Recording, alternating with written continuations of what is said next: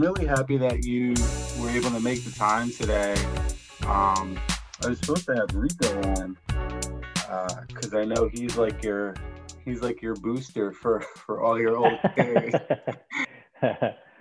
Yeah, no, he's I know that if I'm ever getting rid of anything, he's the first one I can message and say, what do you think? And he's, no haggling over price. And I'll just usually give him a better price than what I was going to list him for anyway, just for the lack of hassle. And also just knowing that he's going to be excited to have him. I mean, there's a big difference between that when someone like, holy cow, I've been wanting this shoe forever. And I'm like Yeah, happy to let it go versus, you kind of figure it's going to get flipped or something.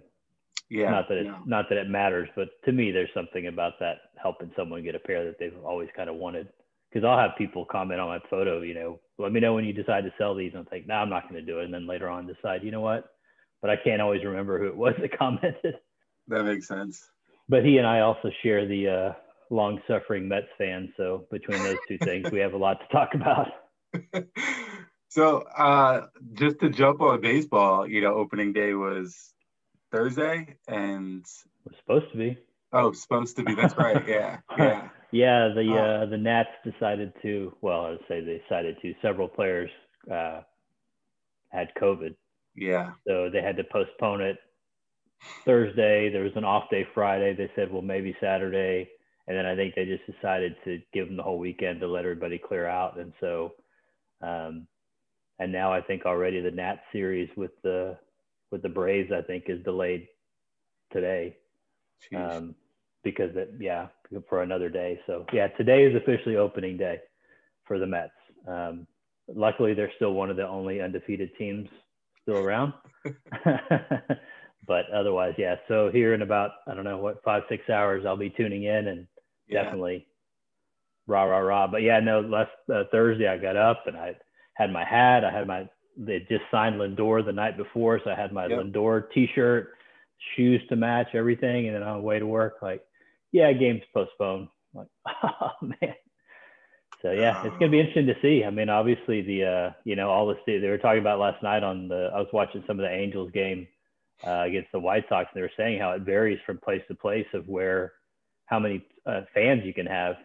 Not even state to state, I think, as much as county to county, city to city. So even within Texas, you might have a different thing, and obviously in Arlington, where they're letting everybody full capacity versus Houston at Minute Maid. I haven't heard what they're doing yet, but yeah, I'm excited. Yeah. Are you going to get out to an actual game this year? Or? Yeah. We've already been looking. Unfortunately, the Mets used to come through a couple times a year at least because they played the Astros when the Astros were in the National League, but now they're not. So it's kind of every other year or so. And I think actually last year was tapped to be the Mets coming through and playing at Minute Maid, and it didn't work out. So we went to Citi Field to see a game 3 or 4 years ago. The whole family did. So that was fun. That's the first time the girls have really been to a big game. And so I think we're definitely planning to do that again.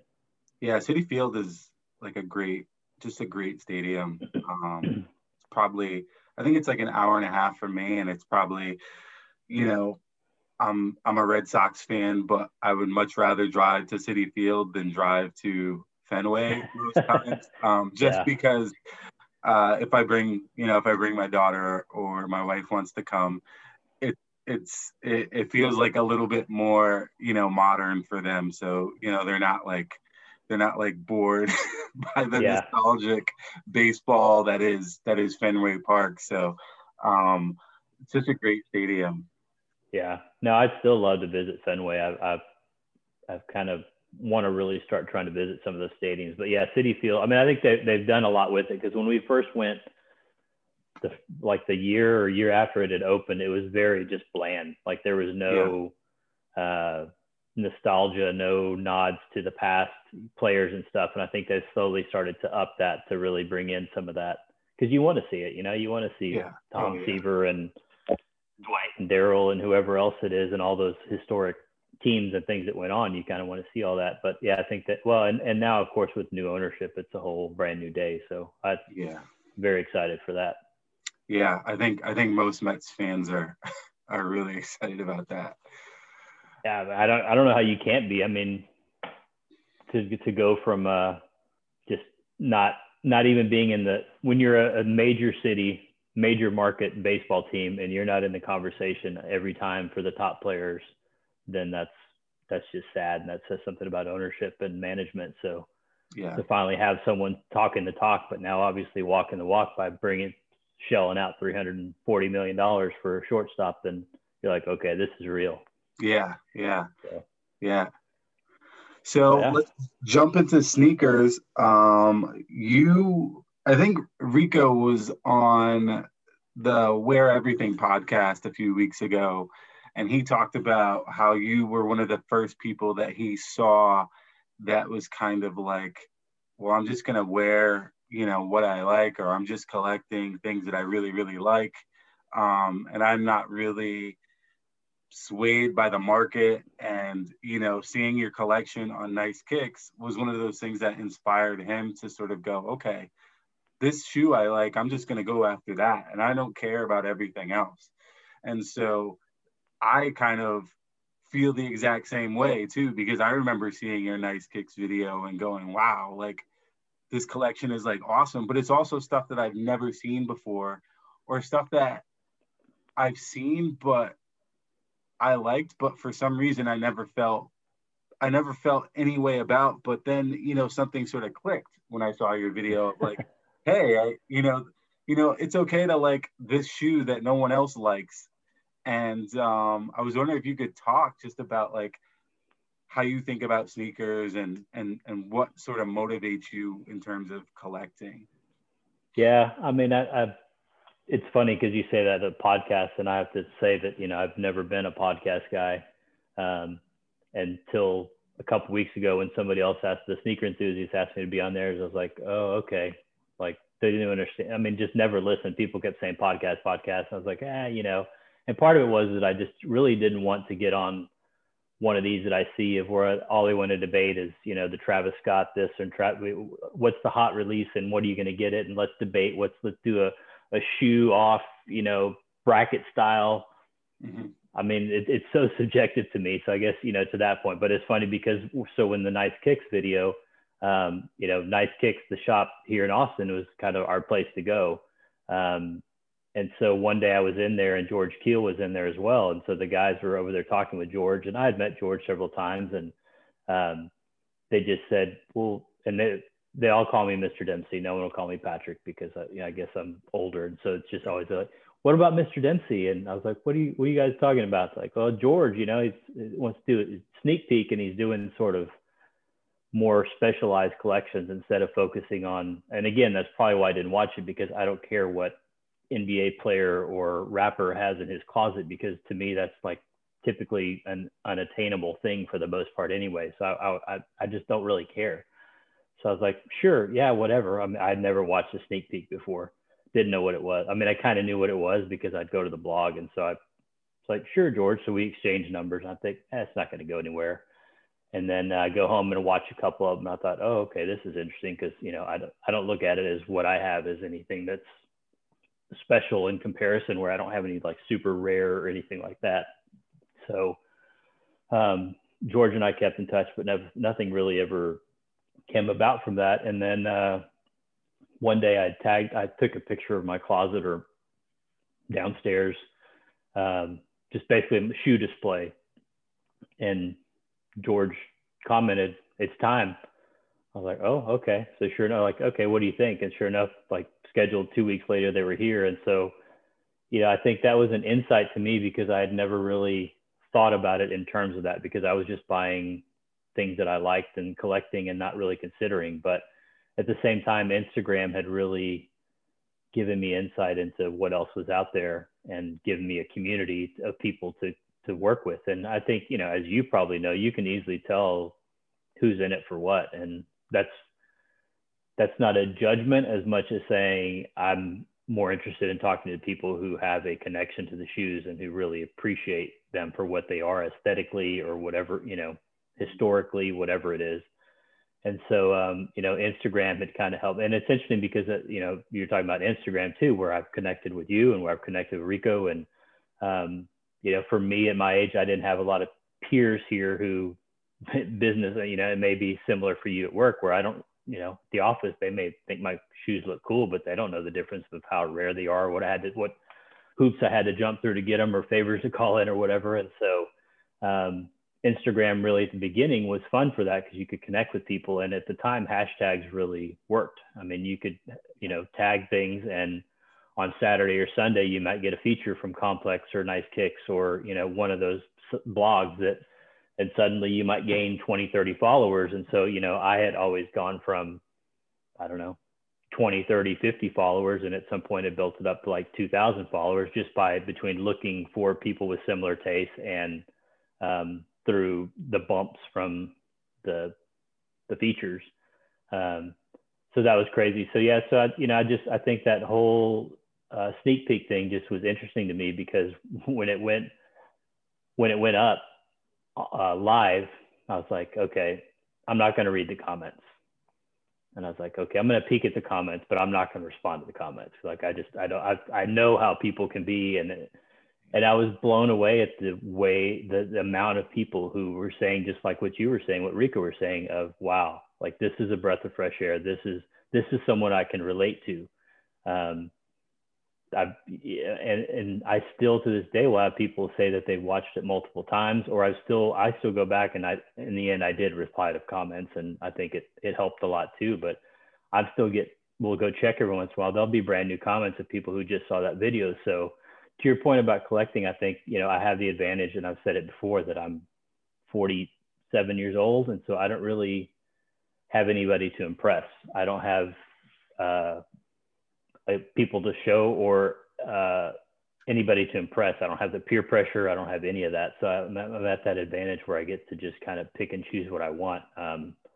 When I first started out, I gravitated toward Jordans because of nostalgia, because that's where I wanted to be. And then when I figured out, one, that they weren't always so appropriate for work, and two, that they killed my feet and were just not as well made as that memory in my head from 30 years ago of what I was expecting, to pay that for them and go, God, I can't even wear these for a full day. And so that's when I started looking at, going to the nostalgia of especially Reebok, New Balance, the Made in USA, Made in UK type New Balance, Adidas, Saucony, anything that just sort of had a little bit of style. But, to me, a lot of it mattered less about how hyped it was or what resale was going to be, as it was, do they appeal to me in some way? Will I wear these? They're cool. They've got a cool story, or I like the shop that did them, whatever it is. So yeah, I don't know if that was a roundabout way to sort of answer your question, but yeah. No, I think that makes sense. Like I think I kind of went through the same thing, and, we had a conversation a few episodes ago with a couple of other people, and they were, they always sort of express the same sentiment of, you go back to that nostalgic feeling of your youth, trying to, get into Jordans and all the basketball shoes and things you remember from back then. And something about them doesn't pan out into real life and to where you are now. And, you start gravitating towards other things, because it's not like you're like, okay, this Jordan thing didn't work out, I'm going to give up sneakers. It's like, I'm addicted to sneakers, or I love sneakers, or I love collecting. What other shoes are there? I am very much like you, where I jumped to Saucony, Reebok, Asics, Made in the USA, New Balance, Made in the UK, New Balance. And so those things definitely, I think for me too, showed a different level of creativity and inspiration than a lot of the things that I was attracted to as a kid that still exist, and they're still being sort of repopulated and remade in a modern way. What do you think, or can you kind of talk about your earliest memories of like collecting? Because you did say, that it did start with like Jordan, but I know, from following your feed, that you post a lot of pictures from back in the day, which a lot of people don't, of you wearing stuff. And there are pictures of, Reeboks and things like that as well. So yeah. I mean, as far as collecting, I've always been a collector. So, it started as a kid with Star Wars figures, and then went to baseball cards, and then back to Star Wars figures when they started coming back out, and then baseball cards kind of all throughout. And so collecting has kind of always been a thing. So it only made sense that I couldn't be happy with only having 2 or 3 pairs of sneakers and just being satisfied with that. And then of course, when the Reebok, the 30th anniversary of the classic leather, that's kind of what really got me hooked, both on sneakers in general, the idea of collecting, but also on Reebok.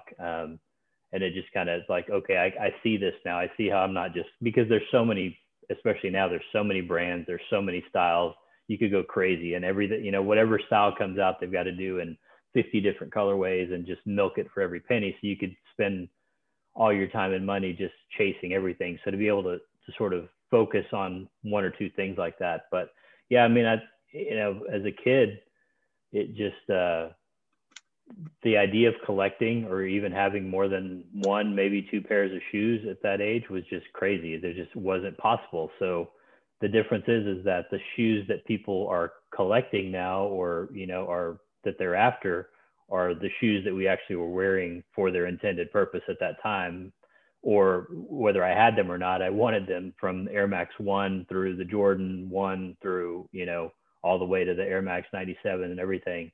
I had some in between there, but it's just funny because, to have actually been in that time and had these shoes or wanted these shoes, to now see my children's friends buying them and wanting them, kind of tells you how that longevity is there, but also how there's just a different connection to it than what we had. But yeah, I mean, I just, I don't think some of it was, I don't want to say budget, but like I've said before, where my parents were just like, you're going to outgrow these shoes. We're not going to buy these. Once the Jordan started going to $65 and everyone else started stepping up, and I remember breaking $100, it's like, nah, we'll go find something on sale somewhere that you can use. And then at least until you're older. And then in high school, I started getting, whatever the team was getting. But early on, it was just every different brand, from New Balance to Reebok to Avia, whatever it is.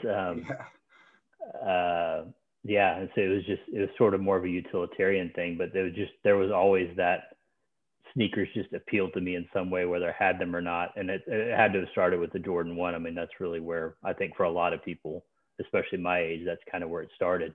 But even, some of the early Ewing Adidas pairs, things like that I just really wanted. And so to have the chance to go back now and get them is cool. But again, like I said, that connection to what you originally thought that they were going to be versus in reality what they are, it's sort of not always there. It doesn't always live up to the memory and the nostalgia. Yeah, definitely. And I know one of the things that sort of really pushed me to your page was, as you said, the Reeboks, right? So like, I think Reebok is a brand that has a very good catalog. I was a huge Reebok fan in the 90s. And, I remember when Hexalite debuted, and, Pump. Obviously, Allen Iverson was such a watershed moment for so many people. I was wondering if you could talk about your history and just your love for Reebok. Yeah, no, I mean, I remember as a kid, my mom getting into aerobics and having a pair of I guess they were the freestyles, the high top with the straps. And my little sister, I think, had a pair too. And I remember they came in, a lot of bright colors, like all red and white and yellow. And I just remember the leather on those just being just nothing I'd ever seen before. I mean, it was that glove leather that it was so soft and amazing, and not like what you were seeing on a lot of other shoes at that time. And so it kind of really got my interest. And there was something cool about with the Union Jack on the side. And, it was these clean lines. At that time, it seems like everything was going toward the louder, they're getting away from the white colors to multiple colors on shoes. And there was something about those being super clean. Then I remember the first ones I really wanted were the ACT 600s, just because I remember seeing someone at school having them. And I think I never did get those until recently on the retro, but one that I found pictures of myself wearing were the Phase 1, just a white and silver pair that, I didn't even know in my memories of going that far back that I had a pair. But again, it's probably because at that time we probably found them on sale or something, and not because it was like a gotta have, but just that style was really cool. And then, like you said, you know, people really underestimate Reebok in their catalog, especially now because of, you know, the way that Nike has become this juggernaut and Adidas is sort of up there. And, but, you know, like you said, back in the late 80s when they came in with the aerobic stuff and then a little bit of the tennis stuff. And then really when they started to break through, I mean, you had Frank Thomas, you had Sean Kemp, you had Shaq. And then, like you said, later on, Iverson. I mean, those are just the stars. When I recently pulled out a bunch of old basketball cards and you look at, you know, all the other guys in there that were maybe not superstars with signature line, but they were wearing the Reebok stuff. Not to mention entire college basketball teams, you know, that they were there and they were huge in all sports really. But somewhere, you know, in the late, I guess really after Iverson, I don't remember a whole lot happening after that, but somewhere in the late 90s and into the 2000s, that just kind of went away. So if you weren't around at that time, you wouldn't realize that it was a real choice when you went to the store. You weren't automatically going to gravitate to Nike to go buy Nike because Reebok was a true option for you to do. And as I've, you know, gotten more into it and gotten to know people there at Reebok and had contact, actually got to go visit headquarters a couple of years ago when we could still travel. And it was just pretty amazing to be there and see all that. And some of the Sneaker Freakers actually done some really good books. And in particular with the Rack group that was doing the research and development with Stephen Smith and Litchfield and a bunch of other people. And when you read about that, I mean, they were just like mad scientists in the room with blowing through budgets and getting away with it and developing all this stuff, you know, bringing in, when you look at where the Hexalite and other things came from, it's just crazy to think about that innovation that was going on at that time. When really Nike had their airbags and they were sticking with that. And, you know, until recently, really, as far as I know, I mean, when they started going into more of the foam stuff, but what Reebok was doing during those years to really innovate and change things and be out in front with Pump and Hexalite and, you know, the whole, the Instapump theory with the whole idea of kind of carving out the bridge there and having two sort of pieces, and just, it's really cool. And it kind of makes you appreciate that. But also kind of is disappointing to see the way that they're viewed by many now, for better, for worse, or for, you know, for their own fault or not. Yeah. I growing up was a huge Reebok fan, like I said. And I remember it being a choice. When you went to the store, it was really Reebok or Nike. It was not a clear cut Nike is everywhere and you're just picking that. Hexalite, yeah. DMX, I remember those two things were just things that made me go, wow, that's so cool. And like you said, Nike just doubled down on the airbag year after year. And so that became very familiar. But I think for me, I was always impressed by like Reebok's constant push to innovate and create something new, whether it was the Pump at first and then jumping to, you know, Hexalite and then, you know, the DMX and then, you know, the other shoes that you mentioned. And it was just something that happened in the late or middle 2000s or early 2000s. And I don't know what happened. Can you kind of talk about it? And I don't know, like, you know, I've always looked, and I find myself, you know, I have like, you know, all of the brands' websites up multiple times a week. You know, I'm like, what's new at Reebok? What's new at Nike? What's new at, you know, Saucony? And you know, I try not to get sucked into just their, you know, like sneakers app or the main hype thing that they're throwing out that week, and try to really browse what they're really offering. And Reebok has cool stuff, but for some reason it doesn't seem to pop, or it doesn't really seem to attract the attention of the masses like it has. What are your thoughts on that? And is there a frustration there with them not being popular? Or do you not mind because, you know, what you can get, you can get? I mean, it's a little of both, but at the same time, it's gotten to be the point where if anything's slightly harder to get, or, you know, if it's a So nobody, I don't want to say nobody, most people are not going out of their way collector wise to buy Reeboks. I see them out and about. You know, there's several of us that are out there, a lot of us who are into it, but on a day-to-day basis. But then as soon as JJ Jound decides to do one, well, guess what? All of us who have been faithfully, loyally buying Reebok along the way have zero chance at it, because now everybody's going to come in because there might be some value. Mm-hmm. You know, so there's sort of that frustration there too, is that there's just not the consistency, I guess, in the support from people to really just to give it a shot. I mean, I think people just right away just dismiss it as their Reeboks, like it's a punchline, or like it's, you know, why would I mess with those? And it's like, have you really even given it a chance? If you looked at the difference between a really high-end Club C versus the cheap Club C that you might have had that you didn't think was comfortable, or the same with the classic leather or whatever it is. But, you know, from a business standpoint, I mean, I can't pretend to speak other than what I've seen and heard along the way. But, you know, to your point, you go to the website, and that's probably one of the more miserable experiences with the brand. But unfortunately, it's people's only experience, because it's just there's too much.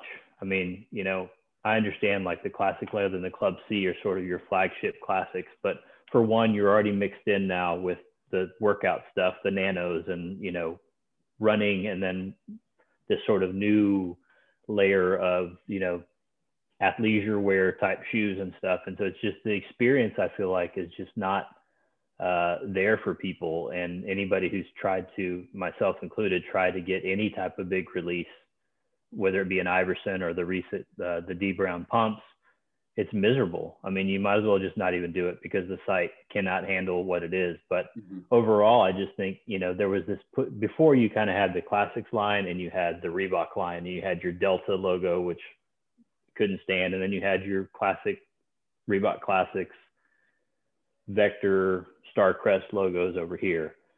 And, you know, not too long ago, a lot of us were really happy because they just got rid of the Delta and said, we're Reebok, we're one brand now. Well, more recently, they've decided to get rid of the classics social media and go completely to one social media, which, you know, I don't know. I mean, that's, somebody thought that was a good idea, I guess. But like for me, I have zero interest in looking at the nanos or the workout gear or any of that stuff for the most part. I'm going to look at the classics because I want to see the Iversons, the Shaqs, whatever else it is. So it just seems like sometimes it's just jumping around a lot. And I think overall a trend in sneakers, you know, right now is going back to the classic leathers. The collabs were with shops for the most part. You were getting a boutique to do it. And now obviously with everything going on, the trend is to not so much to do that as it is to find the sort of fashion artist, designer type thing. And that works for some, and it, you know, doesn't work for everybody. I mean, to me, it just doesn't impress me at all. It's especially when there's kind of really no story behind it, and it's just sort of design, and that's fine. I mean, that's not my thing, but I feel like Reebok has kind of chased that in some ways too. I don't even want to say Reebok. Every brand has chased it now, whether it be Asics, whether it be Reebok. Saucony's probably the only one who luckily has not gone down that path, but you know, as you and I both know, they kind of march to their own drummer there a little bit anyway, which is a great thing to see. But everybody else now, you know, that Nike had luck with the Off-White and Travis Scott and all that. So like now we got to go find our version of that. And it just ends up becoming kind of a watered down version of that, in my opinion. So it's sort of an identity thing, I guess, in the end, of like, who are you? What are you? Like what, and who is your audience? Yeah. I mean, you know, a good example is they saw in Margiela, you know, they did the split toe classic leather, which was at least a step out. You know, it's in fashion, it's different. Like you've fundamentally changed the design. So then when the Club C came out, I had some birthday discount codes and stuff, so I decided to grab a pair of the white Club C. And I'd heard that they were really cool, totally different, like a whole different. I mean, you're just thinking with a $300 price point on a Club C from a designer company that you're going to get something special other than a really pretty box and, you know, some extra hang tags and, you know, some nice wrapping paper. So I pull them out, and for a Club C, the first two things I always check. One is the leather, the upper, and see whether it's good or not. And the other is on the inside, the midsole. There's a little part where there's exposed the EVA, the midsole, whatever. You can press on it. Whether it's soft, then it's usually going to be, and that's what they reserve for their higher end Club Cs. For your sort of inline, it's going to be hard as a rock. So first thing I just press on that, hard as a rock, and I'm thinking, why is everything, and the leather was okay, but nothing special. So I'm just thinking, here you have an opportunity with this design house, high fashion, to do something, and you skimped out. You know, the leather's okay, but it's nothing special, what I was expecting for that price point. And then you skimped out on the most important part, the cushion part of it. So you're having this opportunity to get Reebok in front of other people who maybe didn't buy it before because they're coming from the Margiela brand side of things, and you're not going to give them your best experience. And not only that, but you're going to charge top dollar, just because you put a name on it? I mean, there's some design, like what's the premium on that when you can buy a solid, well-made, nice leather, very cushioned Club C white for $110, and you're going to charge me almost triple for that because a designer designed it and you were able to put their name on it, and that's it. Like that's a perfect example to me of like, where are they? What are they doing? What's your identity? I don't know. Yeah. I want to support you. I do support you as much as I can, but yet I see things like that I can't understand. Yeah. I mean, I think I question the direction of Reebok a lot as well. One of the things that I notice, like you said, is, and we've talked about it, like I've talked about it on other episodes, about how Nike is very good at delineating their lanes, right? So you get sneakers if you want, the hype stuff, if you want popular lifestyle stuff, then they also have Nike.com where you can go buy stuff. They have, Nike by you, so you can go make your own thing. And they're very good at segmenting emails to you. And so, I get lifestyle emails. I don't get too many workout emails, but with Reebok, I feel like that's all I get is I just get workout emails, the Nano, whatever it is, every new thing that comes out, I'm getting an email about it. And if you looked at my buying history, you would know. Yeah, exactly. That's not what I buy. Yeah.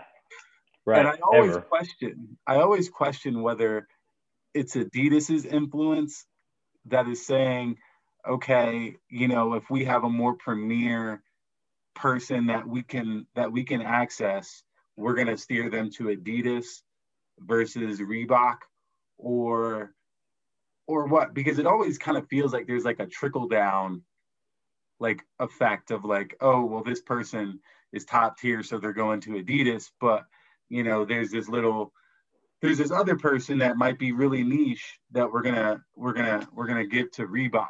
And I think you and I have talked about it, like how many white or beige Club C's can you do?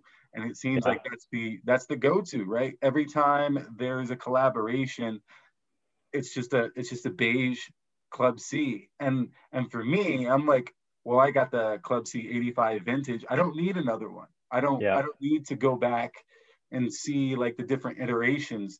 I want to see, and also how many questions can I get? Like that's like those two things, right? And so that's always been my exhaustion. I feel like right now with Reebok. And like you said, I think they have a hard time delineating and figuring out what lane they're going to pick from moment to moment. And it is frustrating for me because I want consistency. I want to know, like I was really psyched about the ventilator anniversary. That was great. Like that was the last time that I remember them having just massive, really cool, well thought out collaborations in succession, where it was like something interesting that was coming, on a regular basis. And I don't feel like we get that now. I feel like you said, they're trying to throw things at the wall or trying to get a big name to try to attract some people. Yeah. Or these really obscure, I don't know, obscure to me, I guess, some really cool collaborations, but with people in places I don't have any knowledge of or connection to. So, you know, maybe that's part of branching out to new groups, or, you know, keeping it, trying to do something different. A lot of skate influence stuff more recently, which I don't mind so much. I don't know who they are, or, you know, I don't skate or anything, but if they put out a cool design, like the bronze, the 56K bronze, the G unit sort of style ones. Oh yeah. That were just, it was cool. I mean, I liked them. I liked the connection to the G unit. I liked the fact that, again, everything was upgraded as far as materials and the cushion goes. So something I can get with. Awake has done some really nice stuff. Different, you know, they're still in that all white or all beige sort of overall, but they're switching up some materials here or there, adding some textures, you know, doing some over branding, something a little bit different other than, like you said, just maybe change the chun tag and the insole and maybe something on the back tab, and that's it. The window, maybe you put I mean, that's like the formulaic way to do it, is to just do those things. And so, but, you know, to your point too, like you said earlier, they have this incredible catalog, and they do. But from what I've seen, the majority, if it's not one of those models, if it's not a Club C, Classic Leather, Question, Shacknosis, Kamikaze, maybe. I mean, I don't know. That, to me, that one's sort of, you know, borderline, but it seems to become one of their staples. If it's not one of those, then, you know, it's kind of hit or miss.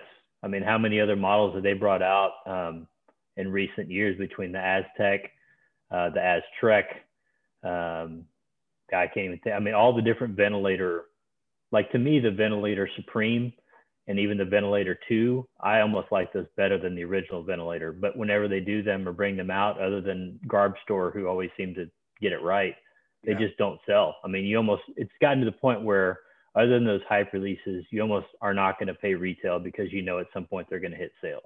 Yeah, yeah. And, you know, whether that is the taste of the consumer, or is it part of marketing? You know, I think that's another thing, back to your other point, is marketing.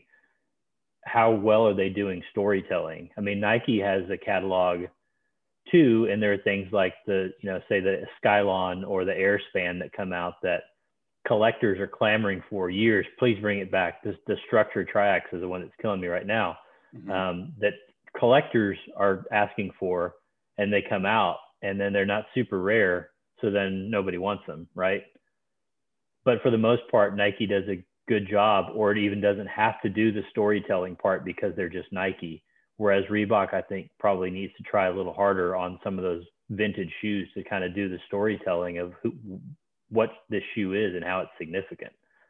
So on the one hand, I see what you're saying, like it's just those same shoes over and over again. But on the other hand, I see when they try and bring things back that are not sort of that core, they don't always do very well. Yeah. And so, you know, I don't know what that means. I don't know what the solution is. Luckily, I don't have to make those decisions, but they're the kind of things, like, for me, that are frustrating, because I feel like if people would just give these a chance and try it, and not get stuck in wearing another pair of Air Max or another pair of Gel Light 3s, or, you know, whatever it is, you might actually like these and kind of see what the appeal is. But, and then not to mention, you know, I don't know how these things get done, but with the seeding and stuff, you know, sometimes it's kind of weird of who gets pairs and where they go out to, and, you know, what your intention of sending to these people, like, what is it, just because they're your friends, or, you know, is it, I think a lot of it's been that they've got, a lot of these companies have moved that function outside of the company to PR agencies and other people to send it to. And so there's no connection to, and I'm not saying me necessarily that I should get seeded pairs, but I'm just saying there are plenty of people out there who I know who have been bigger, like solely Nike, I mean, solely Reebok people for years, that don't even get a mention. Yeah. And, you know, to me, I think having worked in politics, you know, it's like, this is your base. You have to shore up your base before you can go trying to get other groups, right? And so if you're just going to ignore your base, at some point your base is going to go find somewhere else, because they're going to say, this candidate, this party doesn't care about me anymore, but you're too busy trying to attract the pretty new thing over here and go in this direction and this direction. And they're going, I don't even know who you are anymore. I have no interest. And then you turn around and go, So is it just a matter that you're just taking them for granted? Well, these idiots are going to buy it no matter what we put out there. These are Reebok guys, so they're going to buy it. So why do we even need to nurture that relationship instead of saying, you know, this guy has the opportunity to open other people's eyes because not everybody in their orbit is Reebok only. So, you know, and to your point, I've had plenty of people saying, I never looked at this before, but, you know, you've opened my eyes to this, you know, or, you know, I've never considered it. Or I get a lot of DMs and stuff of people saying, I'm glad I finally got off of the Nike train. You know, your either your feed or the sneak peek really convinced me to branch out, and maybe not even Reebok. A lot of times it's New Balance. And, you know, once they start seeing, once you get a made in the USA pair of New Balance in your hands next to a pair of Air Max or Air Max 90s, I don't know how you can look at them and feel the same about them. But yeah, I see that a lot, but I think that marketing aspect of it is just all over the place. And obviously as a fan of the brand and a supporter, I haven't stopped supporting them. I haven't stopped buying their product, but you're just kind of frustrating it. Like, what are you doing? Yeah. And so will the sale if the sale ends up going through, I don't know. Cause the grass isn't always greener. So who knows? Mm-hmm. Yeah, no, I think that makes a lot of sense. And to go back to one of your earlier points, and I think we've had this conversation, you and I, about the Instagram and social media. And like you had said, you know, earlier in the interview, that back, I don't know, like 5 or 6 years ago, you know, when Instagram was sort of, you know, newer, hashtags worked, right? And brands really showed, you know, some appreciation, you know, reposting, you know, really getting involved. And like you said, there was the two different Reebok channels on Instagram. For me, I think that's always a big thing, is brand interaction. I think with Nike, none. You get zero. Like, they're not doing anything. They're not reposting. They're not going to DM you. They're not going to say anything. And I know a few people. You don't need to. Yeah. Right. I mean, what do they need to? They're gonna buy their crap anyway. So, and I buy Nike. I'm not gonna act like I'm anti Nike, but I'm just, they have zero need to.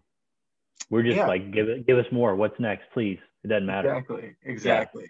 Can you talk about, so like, there's a few other people that I know that are kind of like, oh, well, you know, and one person that in particular that has told me, if I can't get a DM back, or if I can't talk to a representative or like a person at the brand and have a relationship, and it's not like seeding shoes or, you know, necessarily getting, you know, having everything that they say, you know, taken into account, but just have like some sort of presence where they're like, there's a mutual appreciation where they like your post. That person's like, I'm not buying from you. How much does brand interaction, how much does brand presence play into, you know, what you buy or how you buy? I mean, I think that's a little unrealistic to think that you're going to get DMs from brands or everybody. You know, I've been surprised at some of the brands that I've interacted with that way, or how I've gotten to become friends with shop owners or brand people just through that process.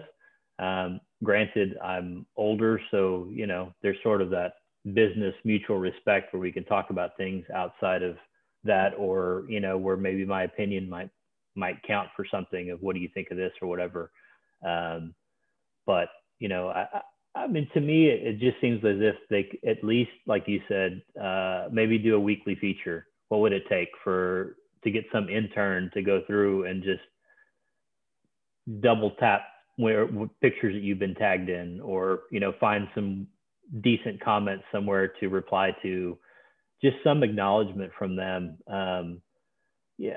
I mean, I think that whole idea that you need the acknowledgement's a little greedy, just because you got to think about how many times a Nike or a New Balance, or, you know, the main brand is tagged in photos to think that they can possibly reply to everything. But it seems like there could be something that you could do to, like I said, hire an intern and say, here's your thing. I want you all day to go just find some decent things that are said about us and like it, or, you know, just comment or reply to the comments in your post. I mean, there's just that, it sort of reminds me of like websites used to be, where it was basically what we called like a brochure. It was your brochure, but it was on the web. There's nothing interactive at all whatsoever. It was just sort of this static thing. And then sites became more dynamic. And I think that's what, for some people, like the people who get it, like Saucony Originals, who you and I both know, they get it.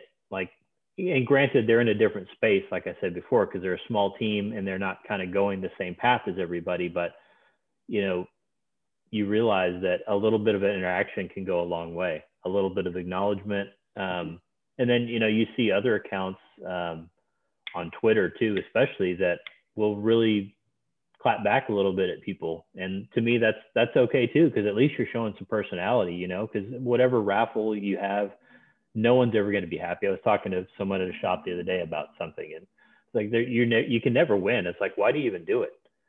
Because no matter what, you're going to get accused of backdooring. You're going to get accused of, you know, only holding down your friends, or rigging the election, or the election, rigging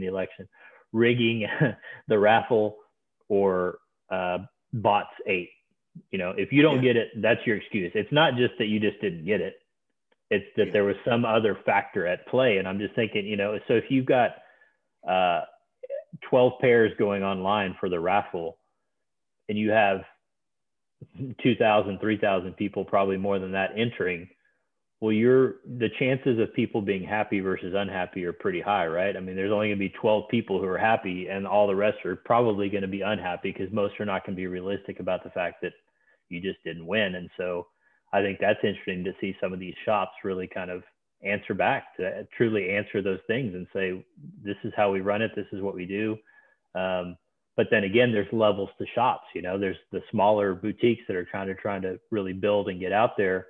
Will do that. But the bigger shops, good luck.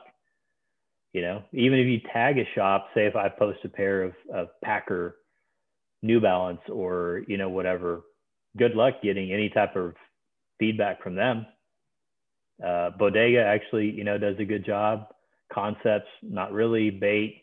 I mean, you could go down the list of the sort of the big shops that have now, S&S, any of them, you're not going to get any type of acknowledgement from them for tagging them. Mm-hmm. So why, and again, why do they need to? Now that they've got multiple locations in multiple countries, a lot of these shops, what do they need to? And it doesn't matter that you were shopping with them when they had one shop and, you know, didn't even have a website and had to call in or get a friend to go get you something. That doesn't matter. And I'm not saying anybody owes us anything, but I'm just saying it's changed so much, to your point of just where things were that you could have that interaction, to now just sort of this corporate environment of, we're going to put up there what we want, and we're not really looking for feedback. We're not going to even read your comments. We're not going to reply to your comments. And granted, some of the comments are throwaway anyway, but yeah. Yeah, I know you just mentioned Packer, and I know I was listening to Complex Sneakers podcast with him a couple of months ago, and he talked about how they have no problem holding down you know, longstanding customers, or customers that buy from them regularly. And I know you have relationships with several shops, and, you know, sometimes they help you out on different pairs. Do you think that collectors or people in the sneaker game need to do more of supporting smaller local brands? And do you think that relationship is one that's pretty valuable? Yeah, no, absolutely. But I think a lot of it's gone away with no more in-shop things. Everything's online. You know, everything's a raffle. Everything's online. There's no more building relationships, or, you know, there's no need for it necessarily. But for me, that's just partly because I'm old school. That matters to me. So yeah, you know, I will say things like that, but I realize that I benefit from that, and I'm not going to lie, but I also have years of relationships with people. And I honestly, I hate to ask for help. If I can get it some way on my own, I'm going to try. If I absolutely can't, but, you know, I'm also not going to go ask for every hype release that comes out. If there's something I really want, then yeah. And if I haven't figured out a way that I'm going to be able to get it, then yeah, I'm going to ask for it. But, I think, but, I've said it before, is that you're always going to have those Saturday customers, right? They're going to be there. Yeah. But where are the Sunday to Friday customers? Are they coming and supporting you, or are those Saturday customers only there on Saturday to get that hype release and then turn around and sell it in the parking lot, or post it to StockX, or take it to their consignment shop and make their few dollars and be gone? Or do they, when you have an event, do they show up and support? When you have a shoe drive, do they come donate? When you ask for donations or support, or repost something that's not going to sell? And, some people figure that out, I think, and do it. And, others of us are just sincere about it. Like, I want to see the guys that I know who own shops, I want to see them succeed. If they never gave me help on another pair again, that's fine, because we have true friendships where we talk about things other than sneakers and other than a transactional relationship where, how can you help me out? But, this move to online sort of takes some of that away. There's not incentive for that, but also it's taken away there's no personal touch to things anymore. When you just submit your information into the ether and then just kind of hope that somehow the fairies come back and sprinkle some dust and you won, that's great. So yeah, I mean, I wouldn't apologize for getting any help. That's just sort of, it's kind of the way it used to be. When you had to go to your local shop and nothing was online. But now that everything's online, it's kind of this democratization of things, or I guess not even democratization. It's sort of a faux democratization of the way things work. Because again, like, when there is a raffle, when there's an online, I don't know how many pairs people think are really going up, because sometimes it's not that many. By the time staff has gotten theirs, ownership has gotten theirs, friends and family have gotten theirs, locals, there may only be 2 or 3 pairs left. But, another thing for me is that I think people don't mind helping me sometimes, is that they know that I'm going to wear mine, that I'm not going to turn around and go flip them. So there's that aspect too. I mean, I know I've talked to plenty of people. In fact, that's how I got to know the sneaker in South Carolina, who's not around anymore. The shop that did the mustard Saucony is JP Hudson. JP. And I had asked about a pair coming up. I don't remember. It was some Saucony release. So I was trying to help a friend. It wasn't even for me. And I was like, what's the availability on these? And it's like, it's pretty tight. We're going to list them in the morning, blah, blah, blah. And then he came back the next morning. He's like, the bots are going crazy. What size do you need? If you think if this is for you and your friend is a fan is going to wear them, I'd rather you get them, because I know that they'll be appreciated, rather than just some bot that's going to scoop it up. Yeah. I've had that happen before in other places too. So that, I appreciate that. That means something. Mm-hmm. Yeah. And speaking of Saucony, they're another brand that I think you and I are both fans of. And so if you could talk about Saucony, I always, I've had so many people on, and no one shares the appreciation or the affinity for Saucony that I have. And I think, for me, I think it is because I have a relationship with them. So, that does sort of play a part, but it's also because I see the work and I see the energy and, the products that they come out with, and I see changes happen. I've seen changes happen. And I feel like, they appreciate their customers, and they're not just dropping something and it's going to sell out and they don't care. So can you talk about Saucony and, how you feel about them and, your history with them? Yeah, no, I mean, probably the first really, I mean, I remember them sort of growing up, obviously, from a running shoe standpoint. And then, just the logo is sort of you just remember it. But yeah, I guess it was back to when I was saying that I transitioned from basketball shoes to actually getting into running shoes, and realized that there was other stuff out there. And so I think really probably the Bodega Saucony collabs are what I remember the most, just because they were doing, especially that Elite series that came in a special box, and they were just doing some wild stuff. It was just kind of out there. And then, there were several there was the Frank the Butcher and Rick Williams, the couple pairs there. I mean, obviously like the burgers that I've got, the Only in Soho. I mean, there's sort of this peak there where they were really getting going. Extra Butter was doing a bunch of stuff. And then at some point, you know, I just felt like it was just like a lot of things, it was just kind of getting oversaturated, and it was getting oversaturated. The price was going up and the quality was coming down. It just got to be where I just expected that I was going to have tons of glue stains, you know, rough edges, badly painted midsoles, whatever it is. And so I kind of just pulled away for a while. It was just like, you know, my money is better spent somewhere else. And so then, yeah, I guess when the guys that we know kind of came in and started doing things differently, and I had some really frank conversations, mostly over DM, about why I haven't been a fan of theirs. And surprisingly, there was acknowledgement on that end to go, yeah, we know, we're working on that. Like, we know what you're talking about. Yeah. You know, these are factory issues that we're doing. And I know there were releases that were pulled because they didn't live up to the expectations. So when you see a brand doing that and you actually get to talk to them and hear them say that, acknowledging where their faults are and seeing where they want to go, you know, it makes it somebody that you want to support, right? And to back. And like I said, also, you know, as far as social media, they're great about reposting people's photos, commenting on things, and just being out there. And so it's cool to see a brand that was sort of just, you kind of liked and had a few of, and granted, there's others that, I don't feel the need to grab every release. Like, I'm willing to admit this one just doesn't do it for me. I think it's cool. Good job. It looks nice. I'm glad it sold out, but it's, you know, it's not for me. So I also give them sort of honest assessment on that. Like, yeah, I like it, but not for me. I'm going to pass on this one. So. Yeah.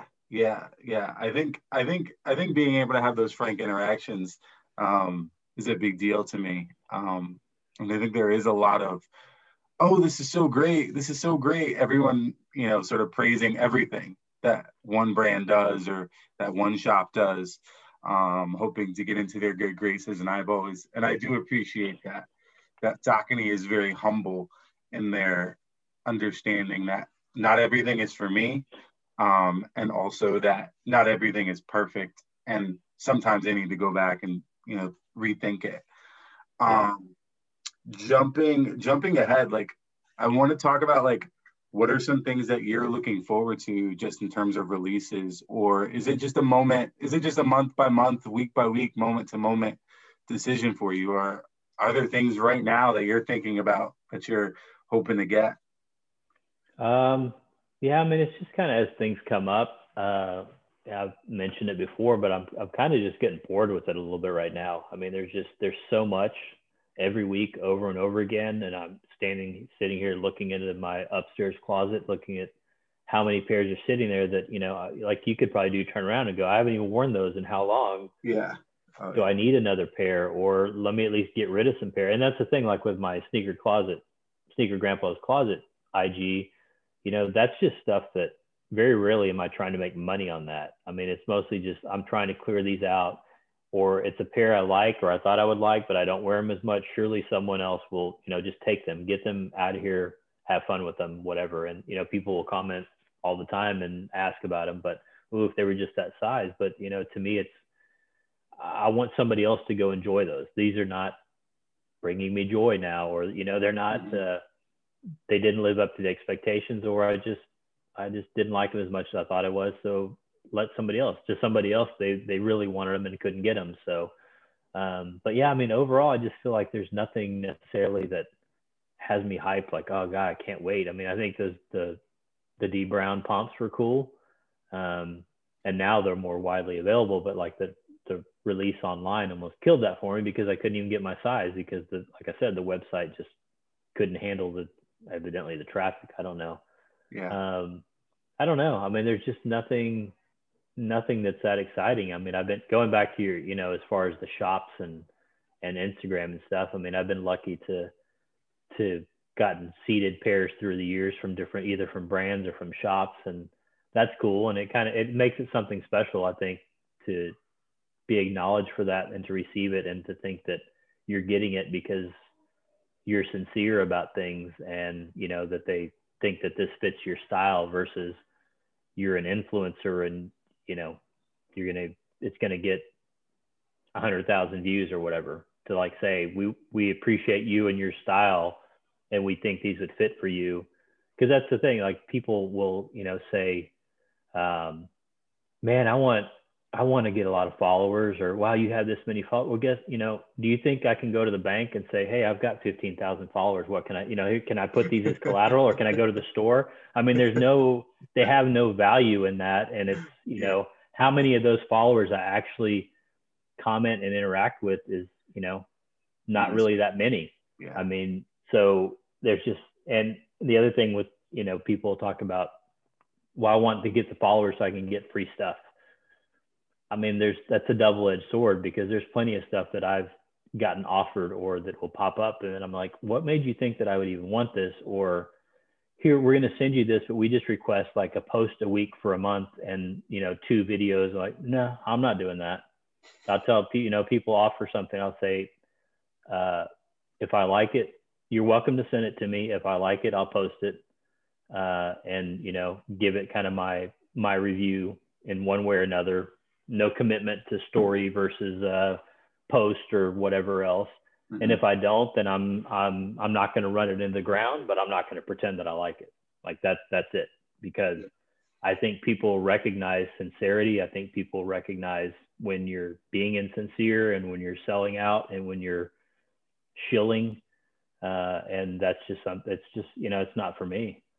I don't know. I think I kind of veered from your question, but that was just something that I kind of had been meaning to talk about and hadn't, because, you know, I've had people say, well, you need to figure out how to monetize this. You know, you've got these followers. And I say, well, this is something I enjoy. As soon as I monetize it, it's not something I enjoy. It's not a hobby. It's now a job, and I have to worry about making money. So it's not worth it to me. I have a job. I have a business to run. I have, you know, that this is my diversion between this, talking about sneakers, going to the sneaker shop, and baseball cards. Like, those are I don't want to think about money. I don't want to think about that. And so, I don't know. I question the whole idea of sort of being famous for being famous, for lack of a better term, or this idea of being, because it's never anything for me that I ever sought out to do. It just kind of happened organically. And I'm not saying that I'm famous, but as far as like having followers and doing interviews like this, you know, talking to you guys like this, I mean, it's never anything that I sought out to do or that I would ever think would happen. And so, I don't know. I think people see, it's one of the things I'll tell people, especially younger people, like, how do I, like, well, the first thing you need to do is stop trying so hard, because people see that. Like, if you're trying so hard to do this, then people are going to recognize that, and then it's not going to go anywhere. Yeah. Yeah. Another question that I missed asking you, and I wanted to ask you, and kind of flows into like this whole topic of like the evolution of collecting and sneakers, is resale. And I know you're sort of, I don't buy resale. I'm not going to pay resale, really.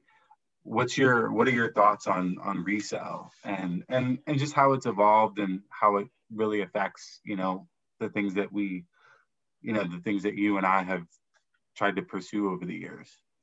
Yeah. I mean, I think it just depends on whether it's a shoe I want or not, right? If it's not, then I don't really care. But I mean, I just think that's when it bothers me, especially. But yeah, I mean, going back to the whole idea of online versus in-person releases and stuff, it kind of takes away from that. And then not only that, but then you can just go right away, open up an app, post it for your asking price, and, you know, there's just this whole faceless thing versus before.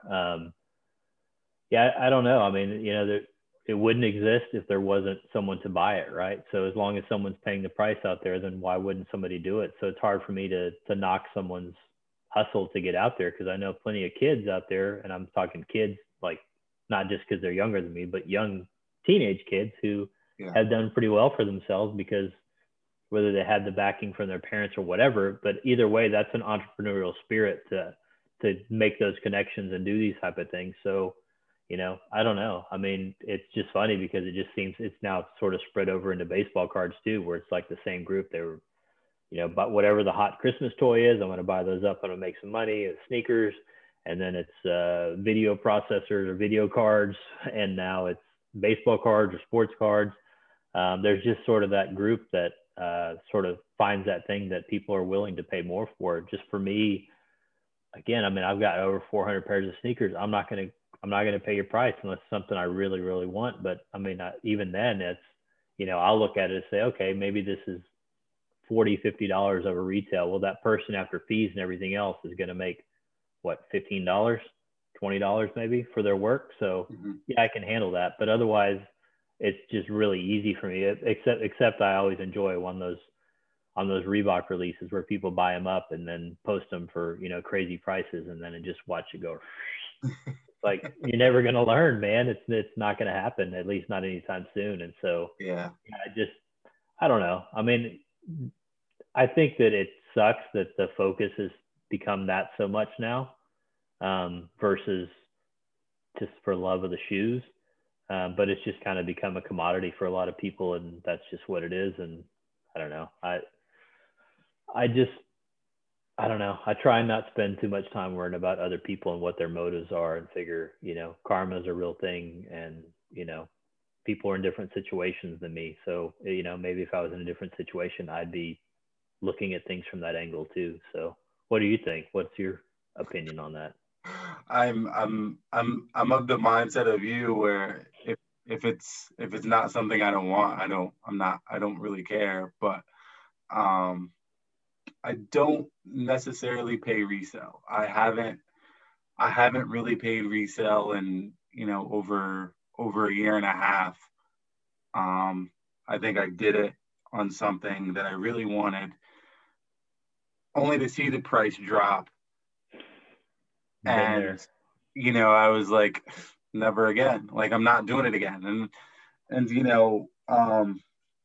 like you said, if it's 50, 40, $30 over retail, okay, like maybe, but I have to really, really want it. I just, it's got to sit there for a few days, and let me marinate on it. Like, I think that happened with something recently, but ultimately, I'm of the mindset that, like, if I buy into if something releases and my mindset is I have to have it every time, and the price is whatever the price is, no matter what, I'm just perpetuating the cycle, right? I'm perpetuating the resale market. And so my mindset has been to, okay, well, I'm not going to perpetuate this thing. Not because I don't care or because I don't understand why people do it. I just know why I do it. And I do it because, I like sneakers. I like wearing sneakers. I have sneakers that have, stories, and, that give me the feeling when I put them on, and like having a great outfit or whatever it may be. And so that is what I buy sneakers for. I don't buy them as a commodity. And so, there is, I guess, a world that treats them as a commodity, but I don't want to be a part of that world. I want to be a part of the world that buys and sells because they love them, or because they have some sort of personal affinity for them. And like you, if I get something and I don't wear it and I'm trying to get rid of it, like, I'm not selling it for, I'm not trying to kill the market on it. I'm just, I just basically want my money back. Yeah. No, I mean, don't get me wrong. If I happen to hit on something on sneakers that I don't want, I'm not giving it away. I mean, so I can't act like I'm not part of it in there, but typically it's going to be something that's pretty hyped that I just happen to get lucky on to get. And, I'm not going to be maybe it's hypocritical, but I'm not going to be the guy that, when the market's here, I'm going to sell here just because I want to maintain my principles. I'm going to try and sell that thing at market. I'm going to be completely honest about that, but I'm just not trying to do that on a regular basis. And I'm not, I want to take advantage of the relationships I had that I have to try and make a few bucks here or there, which, you know, I know that happens too. There are guys that go around shop to shop that have, you know, made their relationships and get multiple pairs of something and then go sell them and make their profit. And then that's fine, whatever you got to do. But yeah, I'm kind of with you. I just, from a buying standpoint, I very rarely will pay anything over. I'll just let it go and forget about it. We've probably talked about, I mean, there are just very few pairs that once the sting wears off and you've moved on, because there's another release the next week and the next week and the next week and more of them, there's very few pairs over the years that I can think about, like, man, I wish I'd have gotten those. Like, I wish. And there's others that I just forget about. Oh well, I missed, whatever. Good thing I didn't get them because I wouldn't have worn them. But yeah. Yeah. I have a random question, and I think we've talked about it in DMs, but you have well, I don't think you have, but I think Ronnie Feig has a beef with you, or did have a beef with you and blocked you at one point. From what I've seen, I'm hardly the only one. I don't think he takes criticism, or at least in the past didn't take criticism very well. But it was when the Daytona, the 1600s came out. Yeah. And I just commented, I think, I don't know, it had to have been on Instagram. I just commented that they look like mall walkers or something like that, and just boom, blocked like that, and never got anything else. So, which was funny because at the time I was buying up almost anything he put out there. Yeah. I was really getting into a lot of his Gel Lyte 3 releases, going back and buying some of his New Balance releases, and, you know, overall was a fan. I was just, and in retrospect, I mean, that's, you know, that's the type of stuff anymore that kind of bothers me when people have that. Would you say that to someone? You know, try and approach it now, like if you were face to face, would you say that same thing to someone? And admittedly, I probably wouldn't, but now it's just kind of become a running joke for me that, you know, especially because I've had or have had several of his pairs, that it's like, I'd love to tag you, but I can't because you have me blocked. So I don't know. He's an interesting guy. I mean, obviously very creative, has been a great marketer, has turned, you know, to think about the multiple shops he has and just kind of the brand and the way that he's sort of moved away from the collaborations to actually having his own clothing brand, basically, that's recognized, you know, to have shops in major cities. You can like him or not like him, but you can't not respect what he's done. Yeah. Especially in terms of design of the shops, you know, of really branching out and doing things that aren't just the ordinary subway tile, green wall, neon sign, you know, distressed wood kind of look that everybody kind of goes to. So yeah, it's funny. I still get comments every time, and I just kind of just keep the joke running. But yeah, I mean, it was just some throwaway comment that in retrospect I probably shouldn't have made, but then it just got to be funny because like, wow, I've never been blocked by anybody like at that level to think that. Yeah. Well, I like that. I like that idea of, would I have said this in person? And I think, you know, with this saturated internet world, with the comment section on everything, that's sort of like, it's sort of like it's a new mantra that I think a lot of people should take on, myself included. And yeah. I mean, I just keep thinking about, you know, after this past year, of everything that we've all been through in one way or another, if you don't have some type of different perspective on life right now, then I wish you would, because you know, it's just everything that's gone on for the last year and a half. I mean, it's just you've got to have some appreciation for the good things out there, and just, you know, not project that negative energy toward other people, and especially people you don't even know. Or like I said, that you wouldn't say that in person to that person. I mean, what gives you, because you're on the keyboard, to be able to say that? And luckily I don't experience that much on my page, but every once in a while I'll have somebody come on and just make some just crass comment or whatever. You know, somebody is like, those are ugly, you know, some shoes you post, like, but okay, that's fine. I mean, that's your opinion, but what made you feel like you needed to come on my page and say it? Like, just scroll past. I see plenty of ugly shoes on my feed, ugly people on my feed every day, that I don't feel the need to point it out.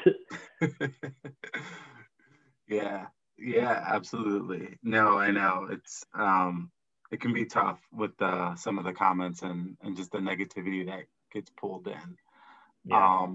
But I really appreciate you taking some time out today to jump on and talk.